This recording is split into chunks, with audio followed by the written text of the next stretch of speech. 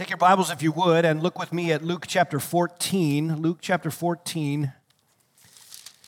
And we are, as you know, looking at what it means to be a genuine follower of Christ.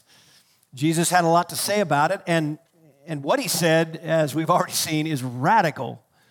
The standard for discipleship is radical. We've seen already that a true disciple of Christ is known for loving Christ. That's what they're mostly known for. They're known for loving Christ, even if it costs them other relationships that are precious to them. You remember Jesus had said, look, if you are going to follow me as a true disciple, no other love can rival your love for me. In fact, by comparison, it would look like the opposite. And that's why he says those shocking words in verse 26 of this chapter. If you come to me, and you don't hate your own father, mother, wife, children, brothers, and sisters, or even your own life, you cannot be my disciple. So true disciples of Christ, Jesus says, are always striving to love Christ above any other affection. Moreover, true disciples are not superficial in how they come. You know, it's people attaching themselves to Jesus all the time, and yet when they come, they can't come superficially. They have to come for the right reasons, in the right way, on the Lord's terms. They must come by faith alone, not by anything you bring, and it must be by repentance. We have just lost our sense of the gospel when we have taken out of it the concept of repentance. And the reason that we backed out of the concept of repentance is because we do not want to imagine something we're repenting of. We don't want to imagine that there is sin that we have to confess before God that says, I am worthy of condemnation. We don't want to say that. And so the gospel has been stripped of that, and we've allowed people to attach themselves to Jesus as disciples without coming on his terms. And so he says, I don't want you to come superficially. Verse 27, if you don't carry your own cross and come after me, you cannot be my disciple. That is to say, you die to self-trust. I read it in Philippians 3. We put no confidence in the flesh. A true Christian puts no trust in anything earthly, anything they've done, anything that would come from intrinsic resources. A true Christian glories alone in Christ Jesus. That is how Jesus says you must come. It's not superficial. You've run to Christ in repentance. You understand that following the Lord means you're bought with a price. And as 1 Corinthians chapter 6 says, you're not your own. And so everything gets laid on the altar in the life of a true disciple. You may not have learned how to give it all up yet. You may be striving to become better at having no rival allegiances that would come against Christ. But this is the heart of a true disciple. All of it goes on the altar in service to the Lord. That is the sign of a true follower. So we're his, for him to do with what he pleases. He is our master. And so when he saves his people and he intends to bring us into his service, he then begins to mold us and shape our lives in such a way that we have the greatest influence. That's his purpose. If he didn't want us to be used in the work, if he wasn't generously handing us this great task, then we would just go home and be with him now. But from here till you meet the Lord, you've been put into his service, and he wants to mold and shape you for maximum influence. Maximum influence. In fact, Jesus would say in his very first sermon, you're the light of the world. I put you in the light, I saved you, I put you into service to shine forth. And you're to do it in such a way that men see the growth in your life, the change in your life, the transformation from the inside out, and that they may begin to become gripped like you were about their sin, and they would in the end glorify God who is in heaven. That is why we're here. I'm not building the church. Jesus is building the church. He saved me and put me into his service in the work of his church, just like he did you. He's building it. He gives us a task. From now till we meet Christ, we go into the world to make disciples, and we are to be useful to the master, Paul told Timothy, prepared for every kind of good work.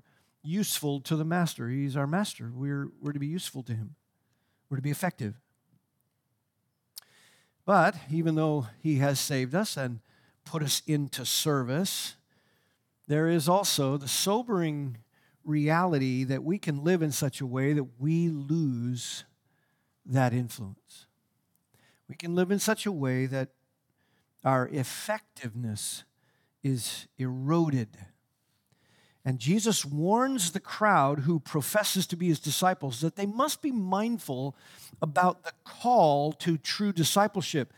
The call to true discipleship is all or nothing. It is not superficial, and it's to have long-term impact, long-term fruit that doesn't fade, that doesn't go away, that doesn't cause doubts about where you're at. You're to advance, as Paul said. Forget what lies behind. Reach forward, stretch forward. Like the old ancient athlete pressing toward the tape. You're to reach for that prize of the upward call of God in Christ Jesus. You are to be effective. You're not a sideliner. You don't get to walk off the track in the relay. You take the baton, you carry it your leg. You're to be effective, influential, impacting, and anything that is a part of our life that would take away from that, Jesus wants to address with this crowd. Now, the Lord should be able to use us. Just started thinking about ways that we should be able to be used. First of all, a moral conscience in our culture. We ought to be. Christians ought to be a moral conscience. We shouldn't be laughed at. We should be mocked perhaps by those who don't believe what we believe. Mocked for our beliefs is one thing. Mocked for our lifestyle is another. We should be a moral voice in the conscience of the culture, whether they respond to it or not. We are to speak with conviction to the conscience of the culture about things that really matter, things of eternal value. When life and death is at stake, when someone's soul matters, when eternal things are on the line, Christians are a voice to the moral conscience of the culture, despite how they might respond.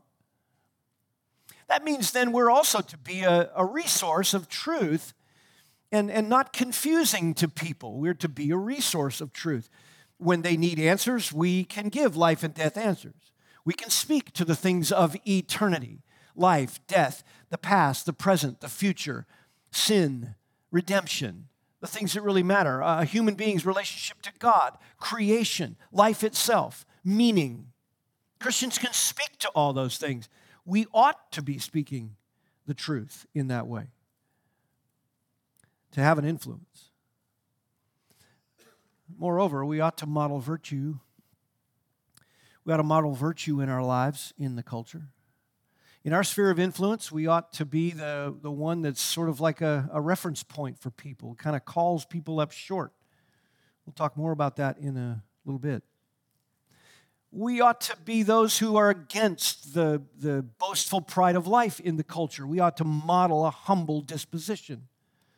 We ought to be the opposite of selfish ambition and stepping on others to get what we want. That is to say, then, we are to be lovers of souls. We ought to love people in the sense that we think they matter. People matter. Their soul matters. And when Christ comes, it will matter most. We also ought to be givers, not consumers. We ought to be giving our time and our talent and our resources, known as generous people, known as people who of course, use the resources to take care of family and the dynamics that we have to work in the common wonderful grace of God. But we ought to be givers, not consumers, generous people, gracious people, grateful people, people who don't have a clutch on the things of this life, Colossians 3 says. We ought to be overall a wholesome influence. We ought to be a source of moral strength and encouragement. Look, when people are weak and traumatized by life, we ought to come alongside and be the ones who influence that whole dynamic with strength and encouragement. We know our God. We can give them a new narrative. We can give them hope that they don't have. We also ought to be a deterrent to evil. Look, when evil is lurking and there's a Christian around, there ought to be a check against that evil that is being devised. The Christian ought to blunt that environment. The Christian ought to put a stop to that environment by their very presence. We are to be deterrents to those things that offend God, not an encouragement of it. And ultimately, we ought to be a channel to Christ. We ought to be a channel that leads to Christ. Everything is about Him. It's not about us having a reputation of being better than people or being superior religiously. It is ultimately about pointing people to the same Savior that saved us. Now listen, that is what Jesus is doing here when He finishes this section that He's been speaking to the crowd about discipleship. He finishes it with this epigram. That's what He's doing. Notice what He says in verse 34. Therefore, salt is good. But even if salt has become tasteless, with what will it be seasoned, or literally salted again, or restored? It's useless, either for the soil or for the manure pile. It's thrown out. He who has ears to hear, let him hear. Jesus essentially tags on the end of this discussion of discipleship this very reality that we are made as disciples for maximum influence and impact. Maximum influence and impact. That's why He says salt is good. Notice the beginning of verse 34. He says, therefore. So He is saying this right on the heels of what He said in verse 33. None of you can be my disciple who does not give up all his own possessions. I told you last week, that is a phrase that basically means disown everything. It all belongs to God. Whatever you want to do with it and with me, it all belongs to you. It's all laid on the altar. He's not talking about socialism. He's not talking about going home and putting it all out front as a yard sale or putting it all on eBay. He is saying, look, it belongs to Him. You should not hold on to it as if you own it in this life. He owns you. He can do with it as He pleases. If you want to be Christ's disciple, it's given up. They're all on the altar. You don't want to hold on to any of it at the expense of being used by Christ. That's His point. And then notice, therefore, salt is good. Sometimes you may have studied this text before or heard messages on it before. And when you read about Jesus referring here to salt, you might assume that it's sort of the culinary arts, the ordinary use of salt, which is used as a seasoning. Maybe that's the analogy that comes to your mind. And when Jesus used salt as an analogy in His first sermon, remember Matthew 5, you are the salt of the earth.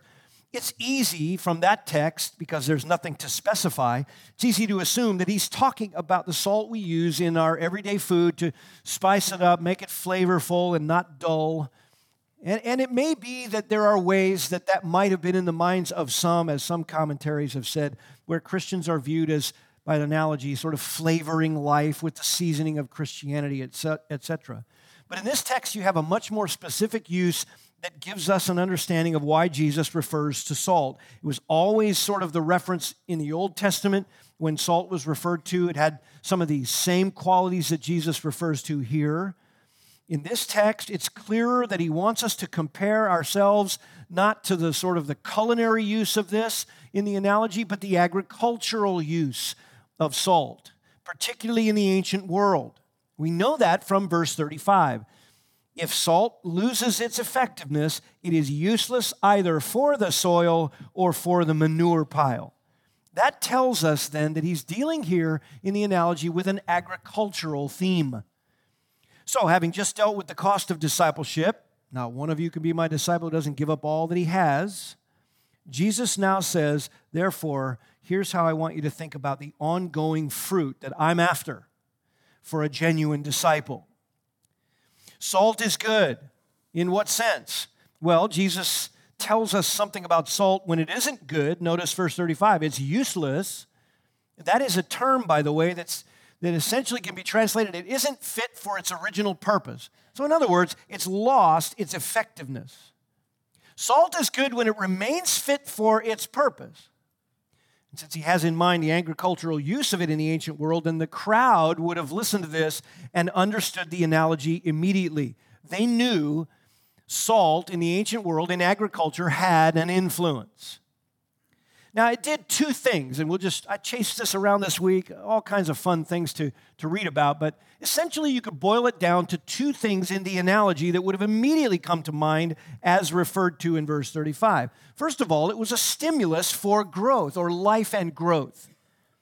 According to sort of the scientists in soil chemistry, if you will. Some of the articles were quite boring, but very interesting. Salt has been, of course, a major method for fertilizing soil for centuries. And one professor writing for the Journal of Biblical Archaeology, which, by the way, he was the former head of the soils department at West Virginia University. They have a soils department. You're majoring in dirt. Wow, tell that to your parents. Yeah, I picked dirt for my major.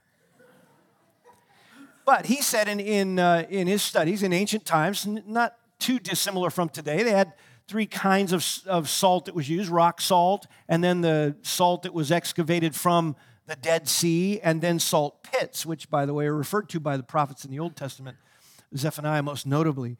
But unlike modern table salt, which is your basic sodium chloride, as all you culinary experts know, the salts in Jesus' day were a mixture of several things very, very important to establishing growth.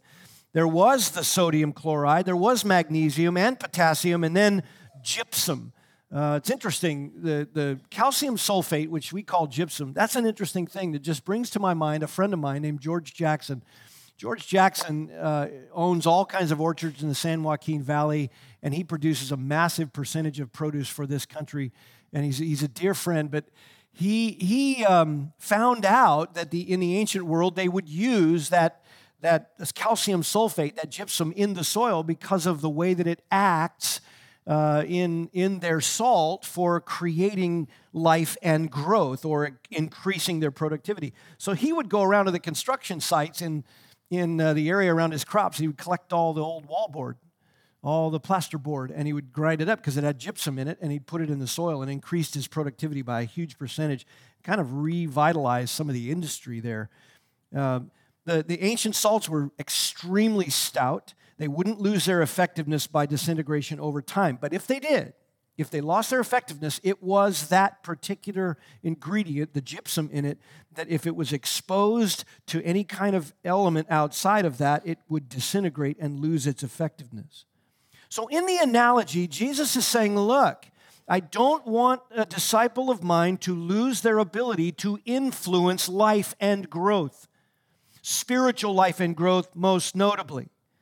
I want you to be a stimulus for life and growth. We are supposed to be an influence for life and growth, listen, in places where growth isn't happening.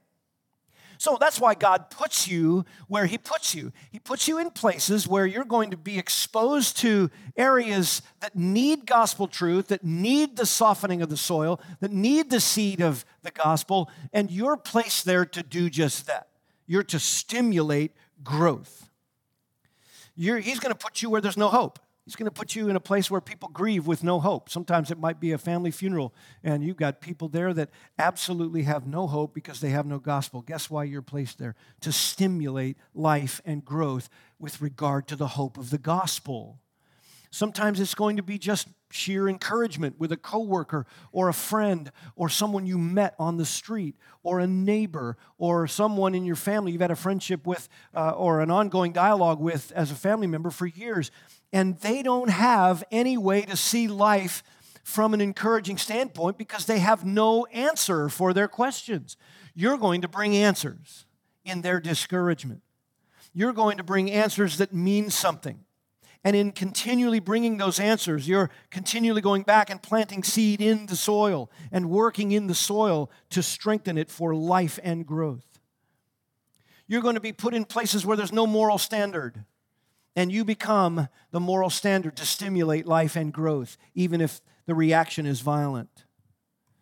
You're going to be placed in places where life's dilemmas are too great for people and they don't have answers to those big dilemma questions, and you're going to be asked those questions and you're going to be a source for them.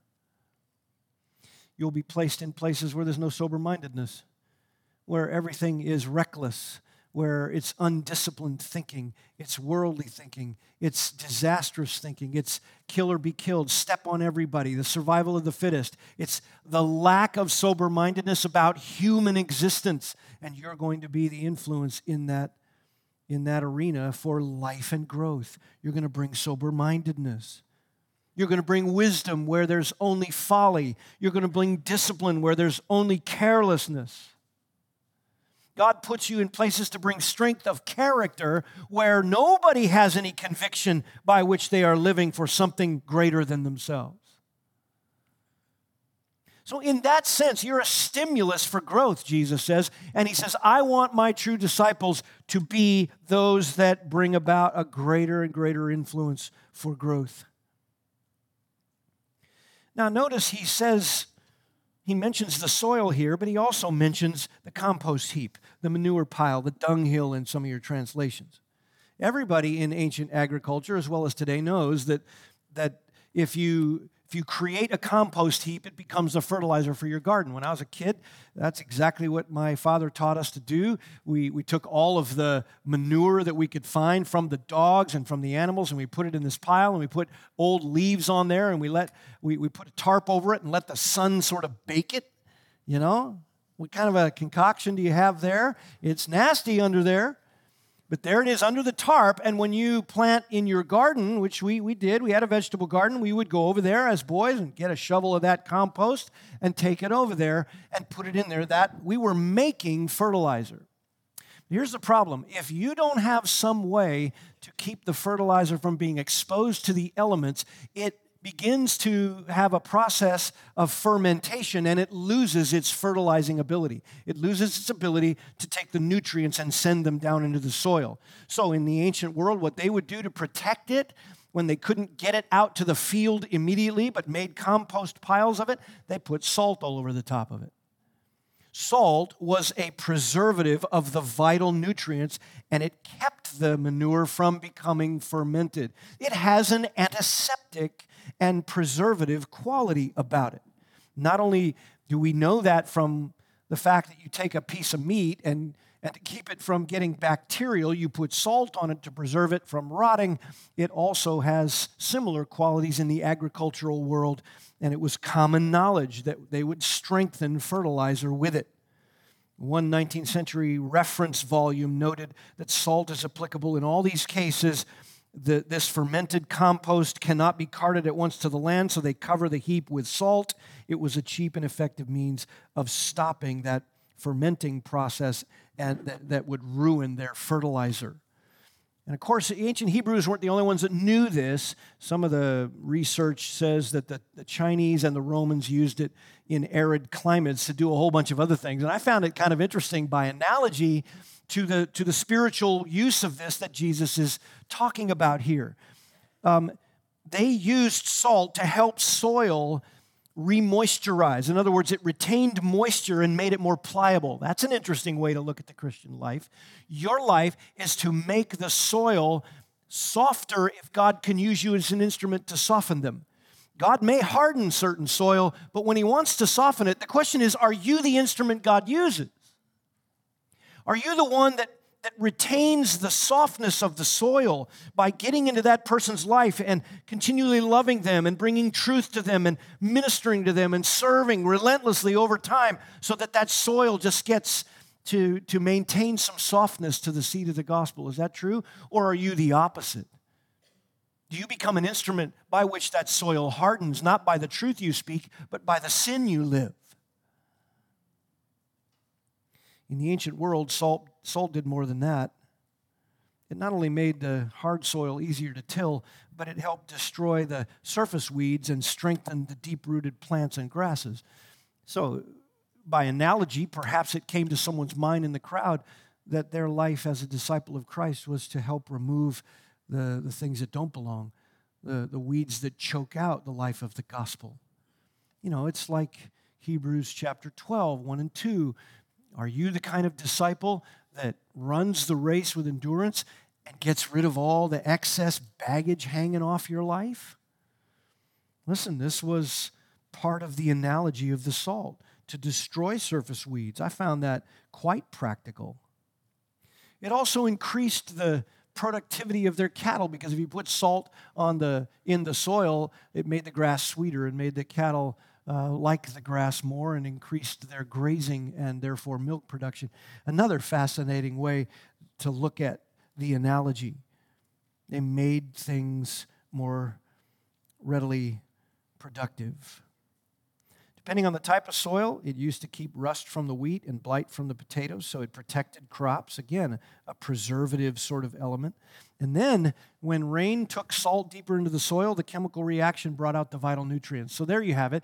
When God puts you somewhere where there needs to be vital nutrients of the gospel coming forth out of your life, are you the one that He can take deep into the soil of that situation and bring about and raise up more vital nutrients to the soil so that there's greater nourishment for the truth?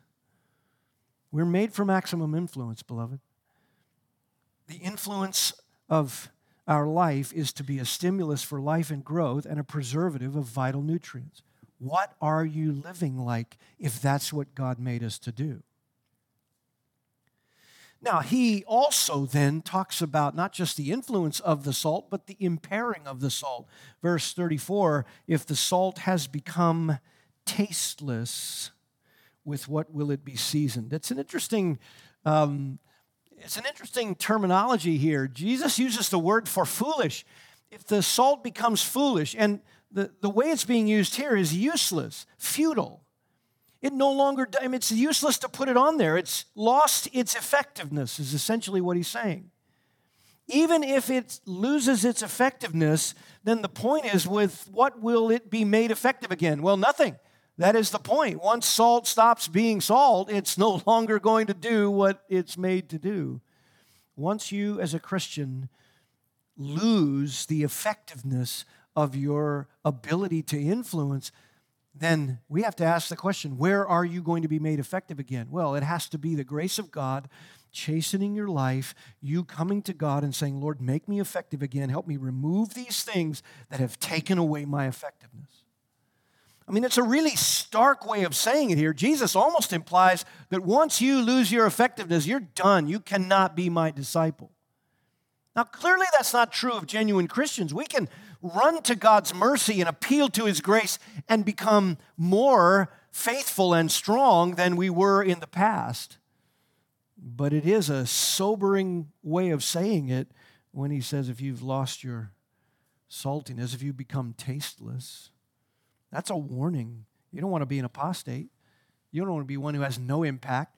Then we start wondering where you're at spiritually. You ever been like that with somebody? Where are you at spiritually? I mean, you have so much of this in your life and so much baggage over here in your life and so much refusal to deal with this in your life.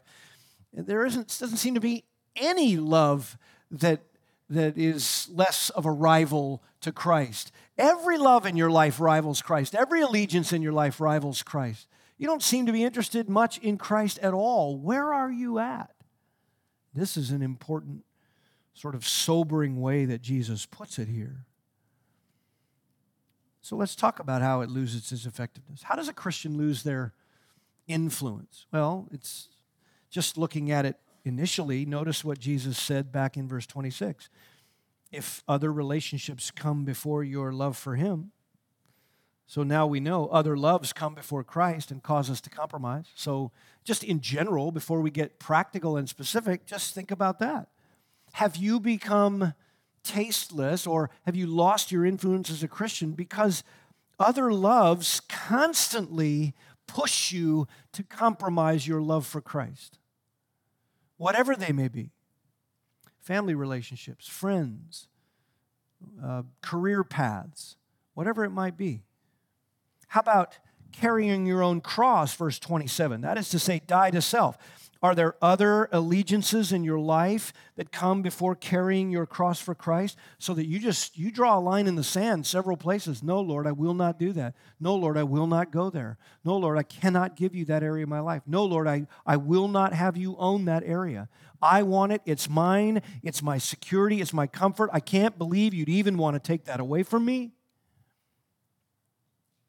Perhaps you've lost some influence by having other allegiances, which Jesus referred to. Or even that last one when he talks about calculating the building of a building or meeting a king that you know might be able to overpower you. These are other things we trust in. In other words, you're not carefully considering the cost of discipleship. Could it be that you do have a trust in other things. You have a misplaced dependence in key areas that keeps you from greater influence. Salt loses its effectiveness first by dilution. Dilution. It loses its gypsum, its calcium sulfate. It no longer can stimulate growth because the agent in the salt, which makes it effective, gets diluted. Why? Because it's mixed with foreign elements that have no compatibility with the compounds in the salt. So has your life brought in foreign elements that have no compatibility with Christ? This is the essence of Hebrews 12. If you want to run the race with endurance, you have to lay aside the excess, the things that easily entangle, and the baggage in your life. Look, anything that isn't compatible with that which makes for godliness and Christian living, that's got to go, because you're diluting the change agent, the effectiveness of your life, Jesus says. And then degradation, or we might say erosion, the slow erosion or breakdown of the antiseptic quality of your life, the slow erosion of the preservative nature of your life. Do you preserve godliness and keep the world back? Do you prevent the world from overpowering your sphere of influence because you are a check and balance? You're a moral stopgap. Is there a breakdown in your life of that preservative quality so that you do not protect vital nutrients, you waste vital biblical nutrients for stimulating growth? It got eroded over time because it was exposed to elements that have a greater influence. Did your biblical convictions get eroded because you've exposed your life to things that have overpowered you and your flesh has been dominated by? That's how the salt gets impaired. That's how your effectiveness gets impaired, by mixing with things that aren't compatible, and the slow erosion by things that have a greater influence. We have a tendency then to destabilize in our influence. We're made for maximum influence, but we have a tendency to destabilize in all those ways that Jesus mentioned earlier. But now let's go back to the list I gave you at the beginning. What kind of influence are we supposed to have? And let's just take this analogy now and apply it to that. What about your moral voice in the culture? What about the way that Christians are to be the conscience of the culture? They have no conscience. You can't appeal to their conscience with Scripture. You have to just speak it. They won't be appealed to until they see their need for Christ. But we are to be the moral conscience in the culture in two ways. One, we demonstrate our submission to the sovereignty of God. We submit to those God-ordained governing authorities, and yet at the same time, we speak our conviction in those same contexts. Paul said in 1 Corinthians 4, look, I believe it, therefore it comes out of my mouth. I speak it. I may not be able to speak it in every environment, but when I have opportunity, I have courage because I have conviction. I believe it, therefore I speak it. And so Christians are to speak about the issues which make for stable life in our culture. We speak those things that make for stable families and stable societies. We speak truth. And so have you destabilized in your influence because you cower in fear, or you don't know what to say? You haven't thought through what to say. You remember in that list, we're to be a resource of divine truth. Can you open the Scriptures to people? Can you open the truth to people? Have you applied principles so consistently that they're on your mind when that moment comes, and you're an influence rather than a destabilized sort of weakness? Is it true? Do you know enough that you can put that forth, speak the truth in love? You're a resource. You know how it is. You go through some trauma in your life, and somebody tells you about some passage in Scripture, and maybe you blow the dust off your Bible and you go to that passage, and suddenly the Lord uses that passage to grip your heart and mind, and that passage is there. It's embedded. It's It's committed to your heart. It's committed to your convictions, let alone your memory. It's there because you've worn it out. You've wept over it. You've thanked the Lord for it. It has ministered to you, renewed you, encouraged you, lifted you up. And now the next person you talk to, that passage, you have a working knowledge of it. Is it true that that's how it is for you in the Scriptures? Is it just one passage, or is it that you have an increasing, growing knowledge of God's Word such that these passages are becoming meaningful to your life, and you can open the Word in a culture around you and stimulate growth? You can stimulate it.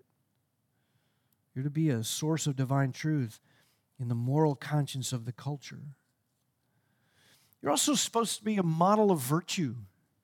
A model of virtue, that they may see your good works.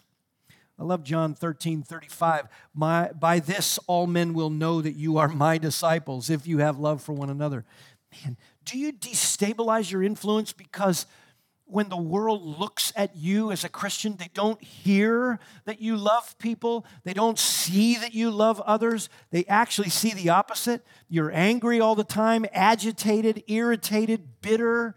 You speak vitriol toward people. You attack them. You slander them. You complain all the time. Is this what people see? Because that's a destabilizing of your influence. You're to be a model of virtue so that all men will know, hey, that guy is a disciple of Jesus. What we read in the Bible is what we hear from that person. How about a humble disposition? I'll tell you, I don't know how in the world we are ever going to be salt and stimulate growth and preserve the nutrients needed for gospel growth with the way that we love selfish ambition and the boastful pride of life. And I'm not talking about our culture, I'm talking about the church. The church. God gives grace to the humble and is opposed to the proud, and evangelicals seem to not care about that at all. Have this attitude in yourselves, which was also in Christ Jesus, that although he existed in the form of God, didn't consider those things something to be clutched, but for our sake, he humbled himself. The Lord of glory humbled himself. Listen, if you hate your brother, 1 John says, how does the love of God dwell in you? If you're bitter, if you have strife in your heart, if you're full of rancor and unforgiveness, you're destabilizing your influence. You're diluting it. You're degrading its nutrients. You're stripping yourself of the ability to be used by God in that salt way. You're becoming tasteless. Are you a lover of souls? We're to love our neighbors as ourselves, second greatest commandment. Are you a lover of souls? When people get around you, do they just know? And what you care about most is that when they cross that threshold, they're going to be in eternity. Or does it not really matter much anymore to you? I mean, you're in Christ. You have eternity. We're going to sing about it tonight. Just, Lord, come, open the gates, come in, start to reign. We're going to be there with you. And there is that wonderful reality that we're going to reign with Christ. But when people are around you, do you preserve the nutrients for gospel advance? Do you stimulate life and growth? Because people know you love souls. That's what really matters to you. You don't trash people to get your own satisfaction. Souls really matter because one day we're going to stand before Christ. How can it be that someone's going to be standing there outside of Christ because you didn't love them enough to care about their soul? And God put them in your sphere of influence, and you weren't light and you weren't salt. You got diluted. You got degraded. You eroded your effectiveness. What about being a consumer rather than a giver? What are you known for in your sphere of influence? Are you salt and light in the sense that you will sacrifice your time for people? Sacrifice your resources? You don't have to hang on to it here. Sure, you make a living. Sure, you survive and enjoy the great things that God gives us. But are you known for for not clutching it. But your fingers are peeled away from it because there's nothing about this earth that you're clutching and holding on to. You could let it go today. If God wants to take it all, He can have it. Use it for gospel influence, whatever it may be. Are you known for being a giver rather than a consumer? What about moral strength and encouragement? Are you the one that walks into the room when people have been traumatized and the first thing that you're doing is you're beginning to pray for faith, that everyone would turn to God and be strengthened and encouraged in their faith? Or are you the one with the weakest faith in the room? You can't remember the last time when a trauma happened that you actually believed God first. Listen, you're to be a source of moral strength and encouragement. That's how God uses our saltiness to preserve and stimulate growth. When you're the one person in the room, not that you don't ever weep, not that you aren't ever on thin ice, not that you aren't ever struggling, but you're the one that turns to the Word. You're the one that brings moral strength and encouragement. You're the one whose faith is growing, and God can use it then to strengthen somebody else. Look, if you're complaining against God all the time, if you're grumbling and disputing with God's plan all the time, how can you then be salty and effective as a stimulant? How about a deterrent to evil? You know, some Christians live so close to the edge. I wonder if they've ever read Genesis 18 in Sodom and Gomorrah. And I wonder if they've ever known that Abraham warned Lot not to build his house near the wall of that city. Abraham, his uncle, was way off, way off. He could see it. There was commerce going back and forth between the estates, between the city and his estate, but he wasn't anywhere near it. Lot, on the other hand, built right next to it. You know what? He started doing commerce with it, and then he would go in the city and have business meetings. Pretty soon, he was handing his kids to people from the city, pagans. He was about ready to hand his daughters there in marriage. Lost sight of it. His conscience was tormented day and night, Peter says, but he had lived close to it. Some Christians live so close to the things of the world, so on the edge, if not through the porous fringe of the world, and sooner or later they're tracking completely with it. They're diluting their effectiveness. They're eroding their gospel witness. The nutrients aren't going to survive. They're not going to stimulate growth. Pretty soon it will get the better of them, and they'll lose their influence. You're not to be that. As salt, a true disciple of Christ is to deter those things, to be a curb to those things, and therefore a channel to Christ. You know, I admire Andrew, Peter's brother. You know, he was always, it was Peter who was the spokesperson because Peter couldn't keep his mouth quiet. Andrew was the quiet one, but it always says in the Gospels that Andrew was bringing people to the Messiah. Hey, I don't know what to say about him. I just want you to come meet him. I'm not like my brother Peter. I can't articulate all this that Jesus is saying, but I want you to come. I found the Messiah. You need to come. I like that. He's always a channel to Christ. The salt of Andrew's life in that way was precious. It was preserving. It was stimulating.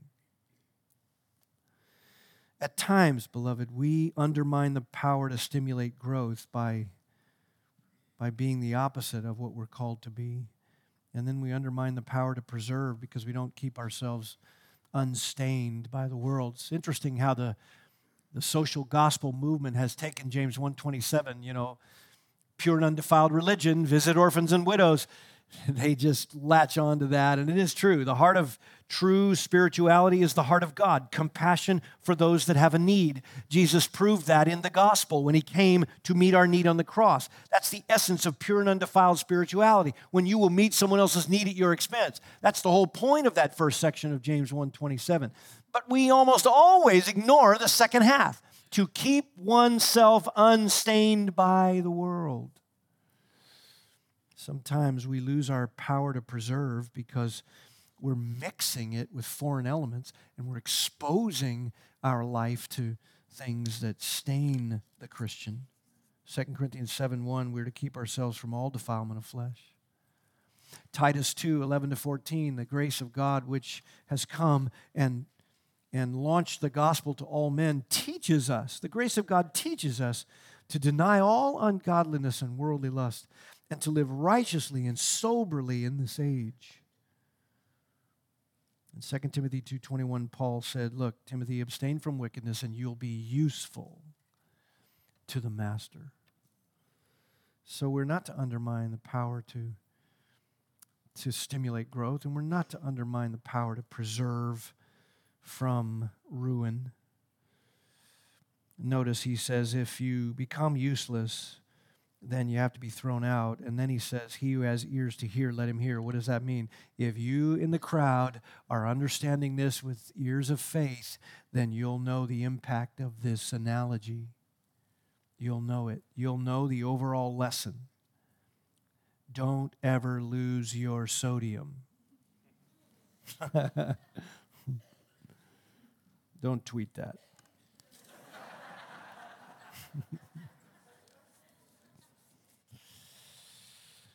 Oh, so much to think about. Let's bow together.